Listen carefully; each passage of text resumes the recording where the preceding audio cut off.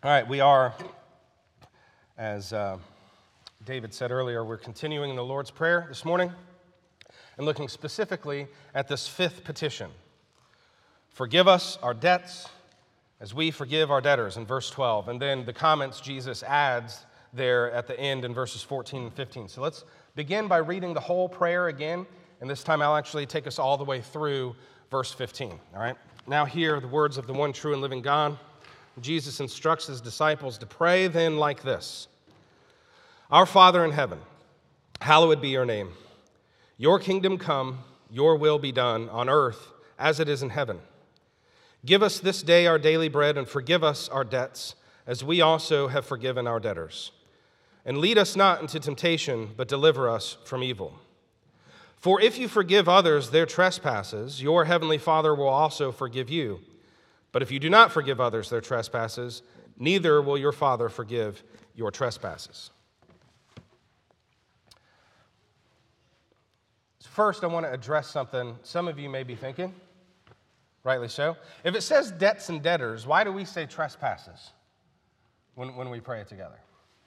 Short answer, because it's biblically accurate and it just sounds better.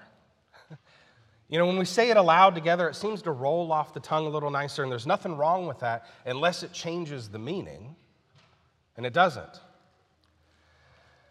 You can look down in verses 14 and 15 there that we just read, where Jesus expounds on this petition, and he uses the word trespass there, and he's referring back to what we just prayed. So the idea is the same. We've sinned against God, and it's plural, right? If it were just one sin, if it were only one trespass or one debt we owed, we'd still be in big trouble. I mean, an eternal death sentence for each one. But we've got stacks of them. Debts, trespasses, sins. We have transgressed the law of God. So it doesn't matter what you put there. We're getting at the same idea. We have transgressed the law of God, just stepped all over it. And we need to ask for forgiveness. We need forgiveness. And knowing we have forgiveness inclines us to be forgiving. So that's the main idea of the sermon this morning, okay? The forgiven are forgiving. Forgiven people are forgiving people. Receiving forgiveness requires offering forgiveness.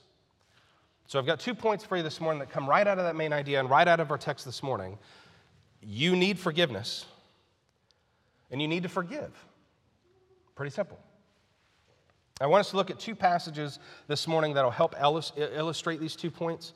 The first is from Joshua 7, and I'll do a lot of summarizing there. We won't read the whole thing. And then the second is from Matthew chapter 18, where Jesus gives a parable illustrating this very teaching about forgiving others. So first point, you need forgiveness. Seems obvious, but we have to be convinced of that if we're going to be humble enough to easily forgive others.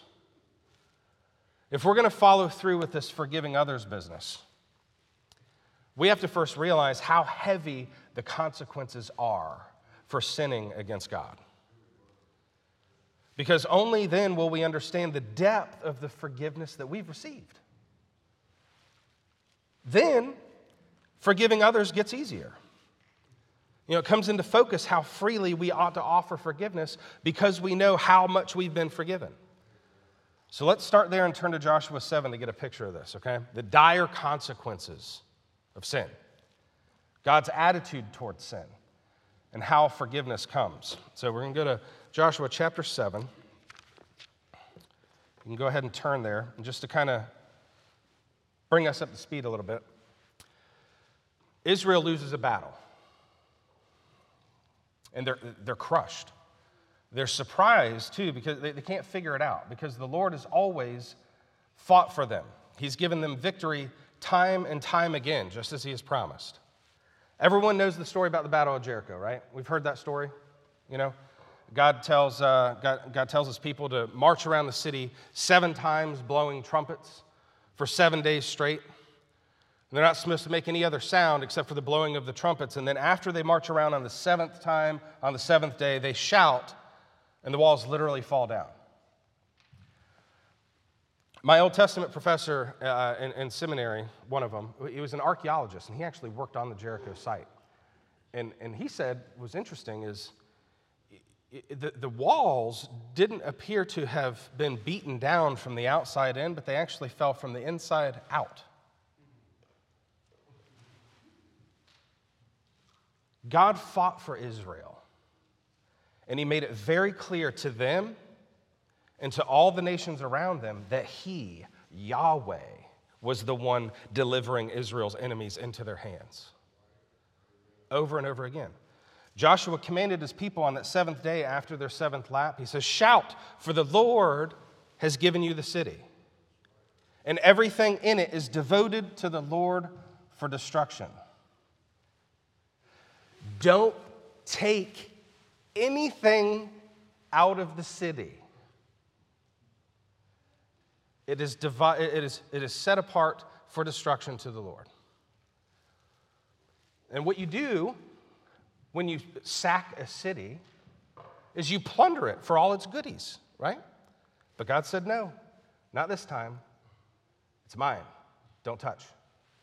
And the archaeological site actually showed that everything had been left. There were jars that were preserved with charred grain inside, which indicated that everything had been left in the city and burned in it.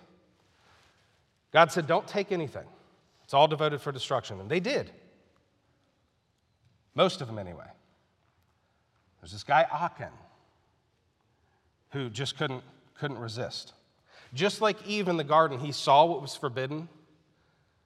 It looked good, and he took it. And he didn't think anyone would ever know. Isn't that what we do when we sin? No one will ever know. But God knows. He knew Achan's sin. And your sin will find you out. This has a way of doing that. Achan's sin found him out. Israel lost the next battle because of his sin. The Lord was not with them in battle this time, and they lost. So not only did God know Achan had sinned when no one else did, his sin affected everyone he was with. It affected his church. It affected his entire family. All right, so with that little bit of background, let's read real quick Joshua chapter 7, beginning at verse 10, okay? The Lord said to Joshua, this is after the defeat. Joshua's obviously just in pain and just distraught. God says, "Get up. Why have you fallen on your face? Israel has sinned. They have transgressed my covenant that I commanded them. They have taken some of the devoted things. They have stolen and lied and put them among their own belongings. Therefore, the people of Israel cannot stand before their enemies. They turn their backs before their enemies because they have become devoted for destruction. I will be with you no more unless you destroy the devoted things from among you. Get up, consecrate the people and say, 'Consecrate yourselves for tomorrow. For thus says the Lord God of Israel, there are devoted things in your midst, O Israel. You cannot stand before your enemies until you take away the devoted things from among you. In the morning, therefore, you shall be brought near by your tribes.'" And then he goes on to list how they're supposed to come out. Each group of people, each tribe, and then each family, each head of family is supposed to become and presented to Joshua. And then let's pick up down here, verse 19. Then Joshua said to Achan, it's become apparent now as we've kind of gone through everybody, that Achan's the guy. And then Joshua says to Achan, "My son, give glory to the Lord God of Israel and give praise to him. And tell me now what you have done. Do not hide it from me." And Achan answered Joshua, "Truly I have sinned against the Lord God of Israel, and this is what I did. When I saw among the spoil a beautiful cloak from Shinar and 200 shekels of silver and a bar of gold weighing 50 shekels, then I coveted them and took them. And see, they are hidden in the earth inside my tent with the silver underneath." So Joshua sent messengers. They ran to the tent. Behold, it was hidden in his tent with the silver underneath. And they took them out of the tent and brought them to Joshua and to all the people of Israel, and they laid them down before the Lord. And Joshua and all Israel with him took Achan the son of Zerah, and the silver and the cloak and the bar of gold, and his sons and daughters, and his oxen and donkeys and sheep and his tent and all that he had, and they brought them up to the valley of Achor. And Joshua said, "Why did you bring this trouble on us? The Lord brings trouble on you today." And all Israel stoned him with stones. They burned them with fire and stoned him with stones. And they raised over him a great heap of stones that remains to this day. Then the Lord turned from his burning anger. Therefore, to this day, the name of that place is called the Valley of Achor.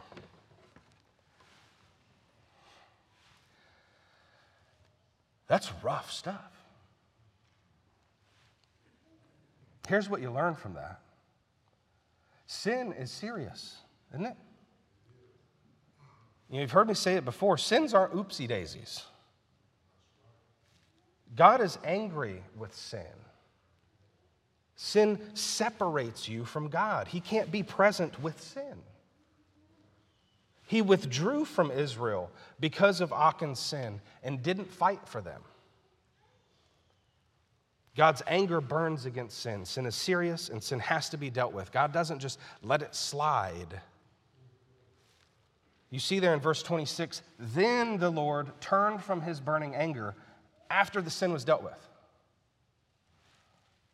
Achan was dragged out of the camp and stoned so that Israel's sin could be removed from them. Sin is serious. And here's the second thing you learn from that, and don't miss it anytime you read Joshua chapter 7. Jesus, who only ever did exactly as God commanded and never touched anything that was forbidden, was dragged out of that camp and stoned for you.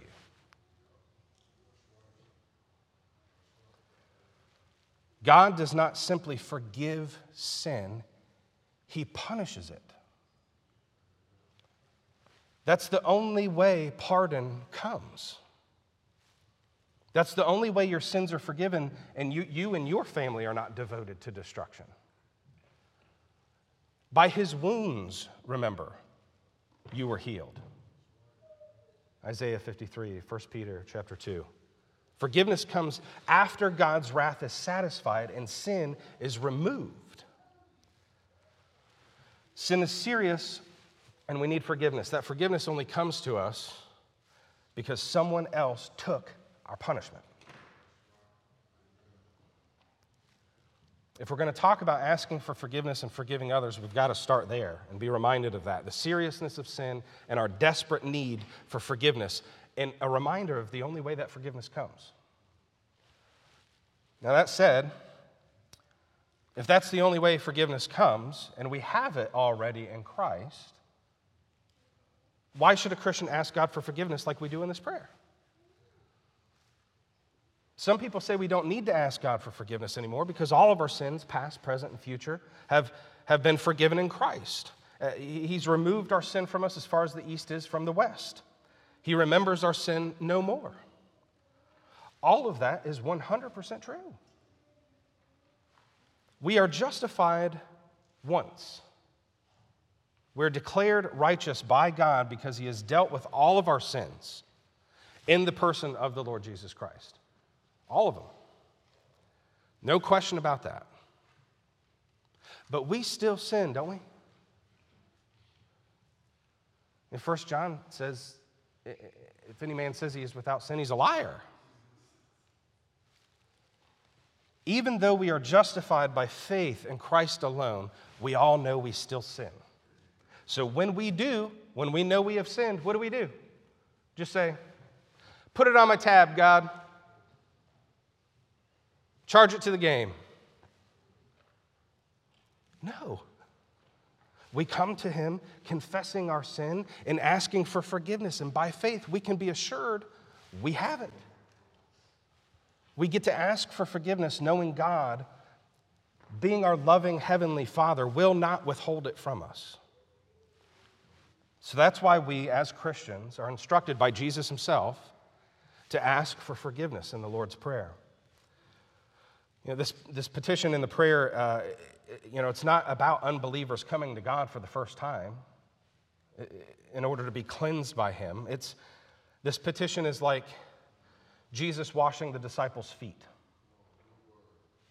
Remember in John 13, Jesus washes his disciples' feet, and Peter says, not just my feet, Lord, but my head, my hands, all of me.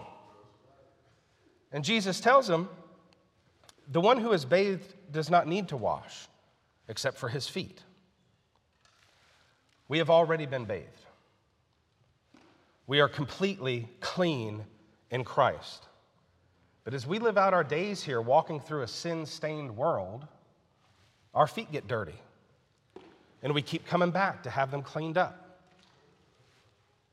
We know we've been forgiven completely, but we ask for forgiveness for our particular sins. And by God's grace, the Holy Spirit convicts us of what those particular sins are and convinces us that we need to go to God and urges us to confess them and to ask for forgiveness, and we have it. I mentioned 1 John a minute ago, which gives us a picture of this, the forgiven asking for forgiveness. John tells us to confess our sins and then assures us that if we confess our sins, he is faithful and just to forgive our sins and to cleanse us from all unrighteousness. He's not talking to unbelievers here. His letter was to Christians. So he's talking to believers there, and Jesus is talking to believers here in this petition. He's talking to those who already have the right to call God our Father. And he instructs us to pray, forgive us our debts as we forgive our debtors. So yes, even we as Christians continue to ask for forgiveness for our sins, even though we know God has forgiven us completely in Christ.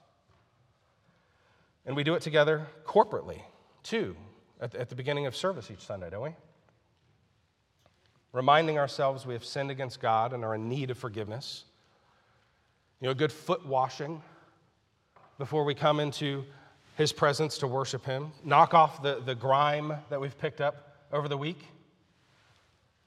And then aren't we assured from God's word of his pardon in Christ right on the heels of that? Isn't that a sweet weekly reminder? Doesn't that cross look a little bit bigger when we start worship out that way? Isn't the way up down in God's economy? Aren't the first last and the last first? That blessed humbling when we confess our sin together and own what it is that we confess. It situates us in a posture of humility, and it reminds us of the grace we have received from our Father who loved us before we loved him. We love because he first loved us. It's a great way to start out. And it's not just a formality in our liturgy, we don't do it to be fancy or to be high church. We do it because we need it. And I'll just say, if you think that part of the service is sort of a downer where we're just wallowing in our sin every week and beating ourselves up, it's because you still are too focused on God as judge. If you only ever think of God as judge and not as your Father who pinned your judgment on his Son, your Christian walk will only ever seem like a sentence. Don't let that happen. If you only ever think of approaching God in terms of guilt and innocence, you'll be exhausted all the time trying to figure out how to stay in his good graces. Christian, you stay in his good graces by Christ alone. So when we're confessing our sin together in worship and when we pray this fifth petition in the Lord's Prayer, we're not focused on legal guilt, see? We're not focused on legal guilt. We're not focused on justification. We confess our sin together, assuming our legal guilt has been dealt with already at the cross. And we are once and for all justified and declared righteous by God. We're not concerned with legal guilt when we confess our sins. We're concerned with the fact that we've displeased our Father, who despite our many sins still loves us because he's faithful even when we're not. We're acknowledging that together as a family because my sin affects you, your sin affects me. And so we're coming together at that time at the beginning of the service with one voice to ask for forgiveness. You know, we want to do what is pleasing to our Father. We don't want to continue doing things that we know are displeasing to our Father. We confess together because we're concerned, not with being accepted by God, but because we're sensitive to the fact that we have thought, said, and done things that are not pleasing to Him. We come confessing not to get in relationship with God, but because we are already in relationship with God, and that relationship matters to us. That's what we're doing. You know, this isn't a terribly hard concept. People trip up on this. It's not hard, though. My children understand there's nothing they could do that would make me love them less or that would make them not my sons. They're not going to get booted out of the family for disobedience, but at the same time, we're not going to pretend like their disobedience is okay, like it's no big deal. Their sonship, me being their father and them being my sons, it's not conditioned upon anything. It's just a matter of fact, right? But because they are my sons, they should concern themselves with doing right in my eyes. And when they don't, their consciences should be sensitive to that, and they should come and ask me for forgiveness. They don't come to be made a son again, see? They come because they know they are my sons, and they know that I love them. And they know that because I love them, they're ashamed when they have disappointed me. It's the same way here. That's why we confess our sins to our Father. Our sins don't separate us from God if we've been purchased by Christ's blood. We don't come with our confessions to get back in the family. We come because we are in the family. And being in right fellowship within the family matters to us. We're sensitive to displeasing our Father. You know, many of you, like me, weren't saved until adulthood. And you used to hide from God. Remember that? You know, you worried about doing everything behind his back. You know, like Achan, no one will ever know, right? You lived your life in the shadows, hiding from. You don't have to hide anymore. You have a Father you can come to, you can confess, you can name your sins and say, I know I've done what has displeased you. And you can know that He knows you, loves you, understands you, wants you to trust in Him completely with all of those things. To have that open relationship, to be able to share that, to be that vulnerable, to be that broken, and then to know that you can walk away with your face lifted and your heart light. He wants you to live out in the light and not keep running back into the darkness. Part of experiencing the joy of your salvation is this relationship you have where you can come to God daily asking for cleansing and for forgiveness. Listen carefully. Not doing that will rob you of the joy you are meant to experience. You can't keep bottling up the guilt. It needs a release. The fuel the Christian runs on is forgiveness. And we come to God knowing we will receive it. How can we be so sure? Because God says so. He promises, if we confess our sins, He is faithful and just and will forgive our sins and purify us from all unrighteousness. God promises, and He doesn't break promises. That's how you can know. You know, it's not a feeling. It's no use saying, well, I confess my sin to God, but I just don't feel forgiven. Well, then pray, God, help my unbelief. Just believe what God says is true. If He says you're forgiven, you are. Don't try to carry that burden of shame anymore. It doesn't belong to you. Jesus bore it in His body on the cross. That's how you can know there is forgiveness for you.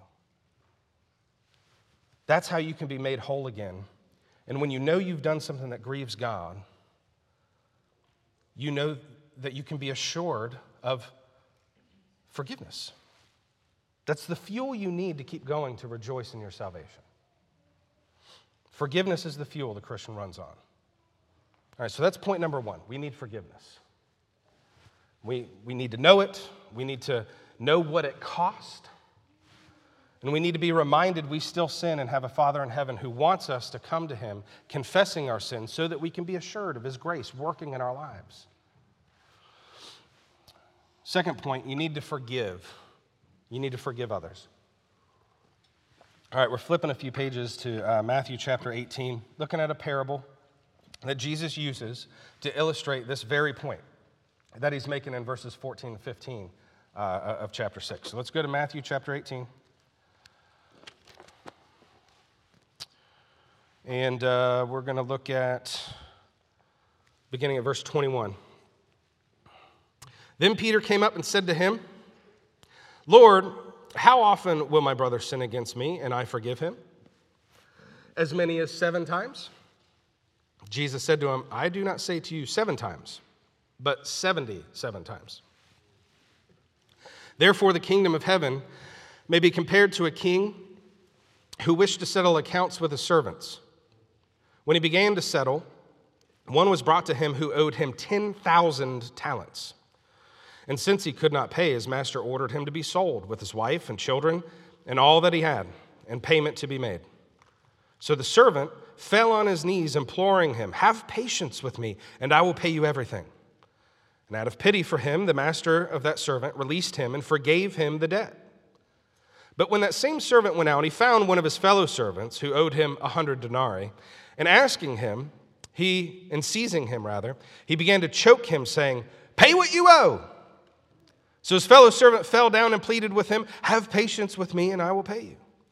He refused and went and put him in prison until he should pay the debt. When his fellow servants saw what had taken place, they were greatly distressed, and they went and reported to their master all that had taken place. Then his master summoned him and said to him, you wicked servant, I forgave you all that debt because you pleaded with me. And should not you have had mercy on your fellow servant as I had mercy on you? And in anger his master delivered him to the jailers until he could pay all his debt.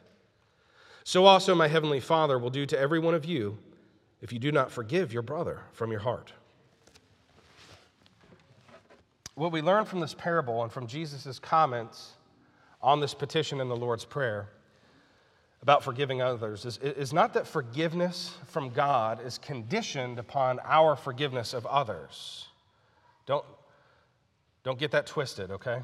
Instead, what we learn is that the proof we have been forgiven by God is that we forgive others. All right, so there's our main idea again, right? The forgiven are forgiving. Forgiven people are forgiving people. If you know you didn't deserve to be forgiven by God for your sins, and there's no way you would have ever swallowed your pride and asked him for forgiveness had he not given you a new heart, how in the world can you withhold forgiveness from someone else? Someone who has been blood bought forgives easily. This is going to sound extreme, but I mean it. If you know you simply refuse to forgive someone, whatever it is that they did to you, if it's unforgivable in your eyes, you should ask yourself if you've ever received the forgiveness God offers you through his Son. The forgiven are forgiving. Forgiven people are forgiving people. If you don't forgive, you are not forgiven. Isn't that what Jesus just said? Verse 15? I'm not making that up. If your heart has truly been broken over your own sin and you have received forgiveness that you know you didn't deserve, how can you require anyone else to deserve your forgiveness? And who do you think you are? I would not be doing anyone any favors by not telling you that is a sin that needs to be repented of. And maybe it's good that we've landed on this petition on the first day of a new year. You know, people thinking about fresh starts and all that. And I don't know who this is for, but maybe forgiving that person is where you need to start this year. Maybe forgiving that person, letting them off your hook. Not waiting anymore for them to deserve it or to ask for it. Maybe that's where you need to start. I won't go into the whole story, y'all, but I had a hard lesson in this about 6 years ago. I was bitter. I got burned bad by someone close to me, and it ate me up for over a year. And it kind of came in stages. The Holy Spirit convicted me of my bitterness, and I knew I needed to forgive the person, but I didn't want to. And then I wanted to, but he was going to have to ask for it. I was ready to forgive him, but he had to make the first move. And I realized that's never going to happen. So I just stewed in my own juices over it, beat myself up over it until God softened my heart. You know, the way he softens my heart is he beats it with a hammer like a meat tenderizer, right? He softened my heart, and then I realized all that mattered is who I am. I was waiting for him to be someone or something. He just isn't. Who I am is a wretched sinner saved by grace. And that grace is something I would have never asked for. I'd have never asked for it. The circumstances don't matter. The hurt hurts, but the hurt doesn't matter. The cross is what matters. If it took the cross for you to be forgiven, you can look at that person who wronged you and forgive them. You can. It may take time. It may take a lot of time on your knees. It may take some tears, some difficult conversations. But you can forgive that person. The forgiven are forgiving because we know what we cost. Whenever we look at ourselves before God and realize how much we have been forgiven and what it took to forgive us, it doesn't take much for us to forgive someone else. If we're keeping our eyes on the right thing. Because whatever someone did to you is nothing. I mean, be honest. Is nothing compared to your sin against a holy God. Is it?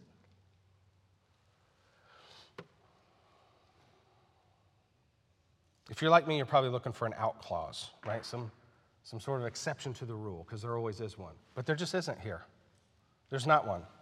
If you are forgiven, you must forgive. That doesn't mean there aren't boundaries, okay? That doesn't mean you have to trust the person completely again or allow yourself to be wounded by them.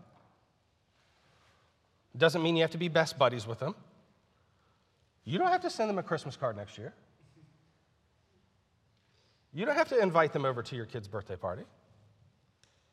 But you must forgive them. You must release them from the debt they owe you, whether or not they ever know you released them or not. We pray this petition asking to be forgiven because we know that even though we have been forgiven, we still need to be. We go on sinning every day. We need our feet washed. We need to be cleaned up. And we pray we would forgive those who have sinned against us because we recognize to those whom much has been given, much is required, right? And those who are forgiven much love much. Well, haven't we been given much? Haven't we been forgiven much? Forgiven people are forgiving people. That's what this kingdom Jesus keeps talking about looks like. Forgiven people, forgiving people. May that be true of all Christians everywhere in the church generally, but let's certainly pray that would be true of us at King's Church. Knowing we have received forgiveness that we did not deserve, and being quick to offer forgiveness when it's needed, even when it's not deserved. Let's pray. Father in heaven, Lord God, thank you as we continue to move through the Lord's Prayer, for reminding us of the access we have to you, that we can call you our Father. Lord, that because of the blood of your Son, we are sons and daughters, that we have complete forgiveness, that we have relationship with you where we can come to you, vulnerable, broken, and you will love us. You're there to comfort us and assure us, to correct us and to train us, to teach us. Lord, I pray that we would avail ourselves to it, and that we would be quick to recognize sin in our lives and to come confessing it to you and asking for forgiveness and being assured that we have it. In Jesus' name, amen.